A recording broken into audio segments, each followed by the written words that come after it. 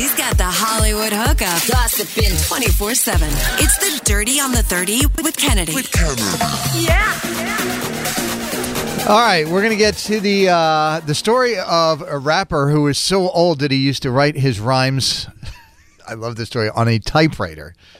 But before we get to that story, we're going to start first with President Joe Biden. He signed the Respect for Marriage Act into law on Tuesday at a celebration attended by Cyndi Lauper and Sam Smith. Cyndi Lauper actually sang True Colors. I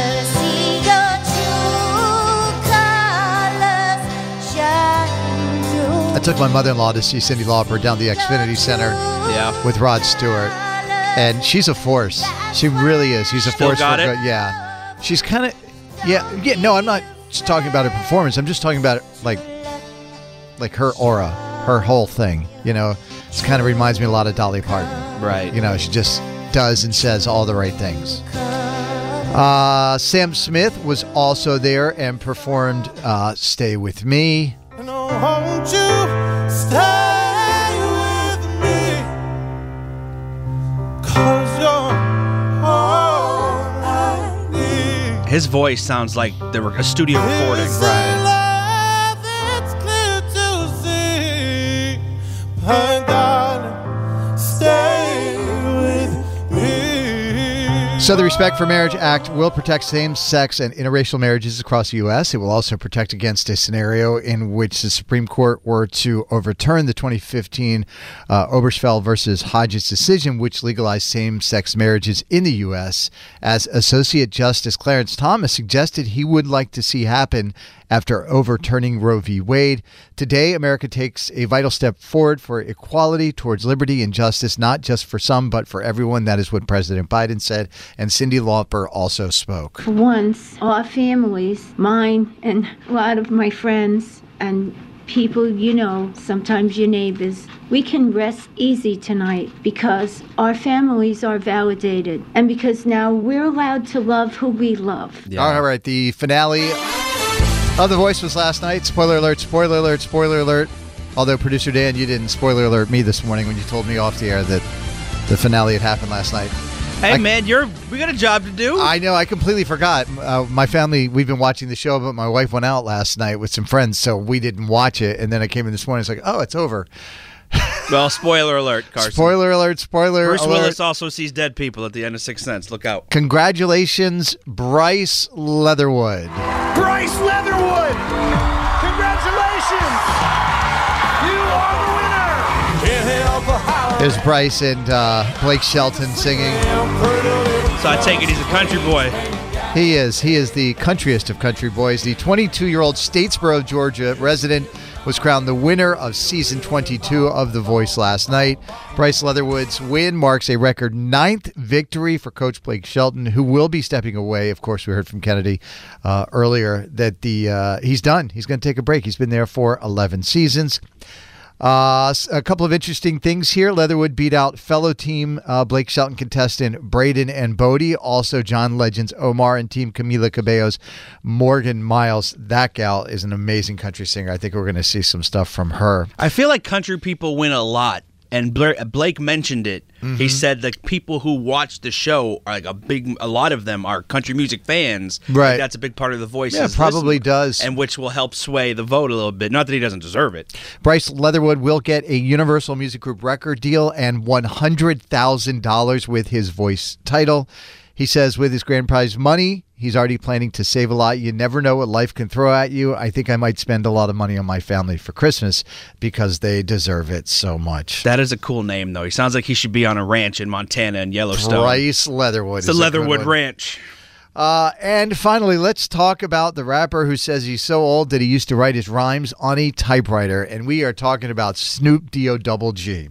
He has been in the game so long, he was writing his raps on a typewriter. He was on in an episode of a show called The 85 South Comedy Show, and he said that he used to borrow a typewriter from someone called Two Scoops from the rap trio The Dove Shack.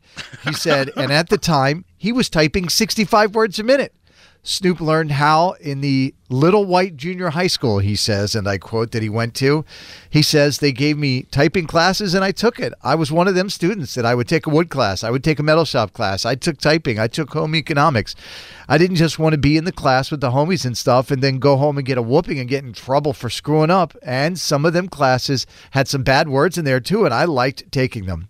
So Snoop Dogg says he is so old that he used to write his rhymes on a typewriter. I love it. I just imagine him coming into all his boys like, yo, I got this typewriter from my homie Two Scoops. We about to go platinum. I think it's pretty good. I've never used a typewriter, I don't think. You're kidding me. No. I mean, we had they were the big old computers, but when I was a kid, they had computer class. Yeah, we had to take typing classes, and you would get graded by how many things you could do in a minute. And there was I don't remember, but there was some sort of little thing you could memorize, a code of where you would put your hands and the letters, right, for the QWERTY keyboard thing. So if you mess up on a typewriter, there's no backspace. You just have to throw the whole page out? No, so you could use whiteout. There was this little liquid stuff it came with a little brush. Yeah, I know whiteout. Okay, you would use whiteout, or they had this there was a ribbon, and you would push a button on the typewriter. It's been a long time. I think you would back it up one letter. You would hit the button for the whiteout thing, ribbon. It's on the thing. Yes, and then you would hit that letter again. So you'd have to hit the exact. So if you accidentally put an X, you would back it up, hit the whiteout button ribbon thing, and then hit the X again. I think it's been a long time. Back in my day, Dan, we used to send fax machines to request songs. When I started rapping, there was only 24 letters in the alphabet. All right. Kennedy is out this morning. Coming up in the Dirty at 7:30, we're going to talk about Ellen Pompeo. She is finally talking about why she is leaving her TV show, which was relatively successful. Yeah. Grey's Anatomy. Had a little run. Yeah. Short one. You know what I didn't realize? She's making about $25 million a year off that. She was the richest woman on TV for years. Yeah, that's pretty amazing. She's got the Hollywood hookup. Gossiping 24/7. It's the Dirty on the 30 with Kennedy. Yeah. All right, we're going to talk about Ellen Pompeo, who is finally revealing why she is leaving Grey's Anatomy. But first, we're going to talk about Elon Musk. He did a bit of gambling this year, so did it pay off? Well, not yet. Thanks to Tesla's plummeting stock price and his purchase of Twitter, Elon Musk is no longer the world's richest man. How sad. Oh, poor guy. It's tough on him. So not long ago, it was reported that he was worth $340 billion. But over the course of the year, he's lost $100 billion in Tesla stock and paid a ridiculous $44 million for Twitter. With all of his losses, he is now down to a mere pitiful $168.5 billion. Chump change. How's he going to pay his bills? What's he going to do for lunch today? Keep that in the little pocket of my jeans. He's driving a Ford. Why is Tesla stock doing so bad? Or is it just all stock, or did something happen? No, the stories that I've heard is that people are worried because he's focused so much on Twitter, he's not paying attention to his other companies. It's lost a lot. I follow Tesla and have a little bit of Tesla. And I have a Tesla, so I have a Tesla stock to go with it, and it's definitely dropped. How am I going to eat lunch is the question. So he's bombing Twitter so bad it's affecting Tesla. Yes, that is correct. Wow. They say he's not focused on Tesla. The new richest man in the world is Bernard Arnault. He is a major shareholder in the French multinational corporation LVMH. He is worth $172.9 billion. LVMH, of course, is the Moet Hennessy Louis Vuitton company. There's a great podcast out there, Business Wars, where it talks about the battle between Gucci and Louis Vuitton, and it tells this guy Arnault's story, and this guy is a beast. I mean, he just robbed from everybody, stole from everybody, lied from everybody. Of course, and now he's one of the richest men in the world. You don't get to be the richest man in the world if you're not crushing everyone's head on the way up. Bernie the Beast. Who is the richest man in food? Who do you think is the richest or richest woman in food? I actually think it's Gordon Ramsay. I think he was on Forbes top 10 or whatever. He is. Yeah. So with all the he's TV got shows, 50 TV shows. I hope so. Right. How many restaurants? Yeah. He's got 17 Michelin stars and hundreds of restaurants. Really? I mean, it's all over the world. You know, Right. gas stations, airports, you name it. He's got it. Adam Sandler is going to be the 2023 recipient of the Mark Twain Prize for American Humor. He will be honored at the Kennedy Center in D.C. on March 19th. The award recognizes individuals who have had an impact on American society, like Mark Twain. Past recipients include Richard Pryor, Eddie Murphy, Jon Stewart, Dave Chappelle, Tina Fey, and Will Ferrell. The Kennedy Center president said Adam has entertained audiences for over 3 decades with his films, music, and his tenure as a fan favorite cast member on SNL. He has created characters that have made us laugh, cry, and cry from laughing. I'm looking forward to a laughter-filled evening as we celebrate his career at a ceremony that is sure to bring together the best in comedy. Best Adam Sandler movie, go, Dan. Oh, God, that's hard. Maybe Happy Gilmore. Yeah, I was going to say Happy Gilmore. I think too. everybody would say Happy Gilmore. That would be a tough one. Bob Barker scene. Amazing. I don't want a piece of you. I want the whole thing. And finally, Ellen Pompeo. She has been doing Grey's Anatomy since March of 2005.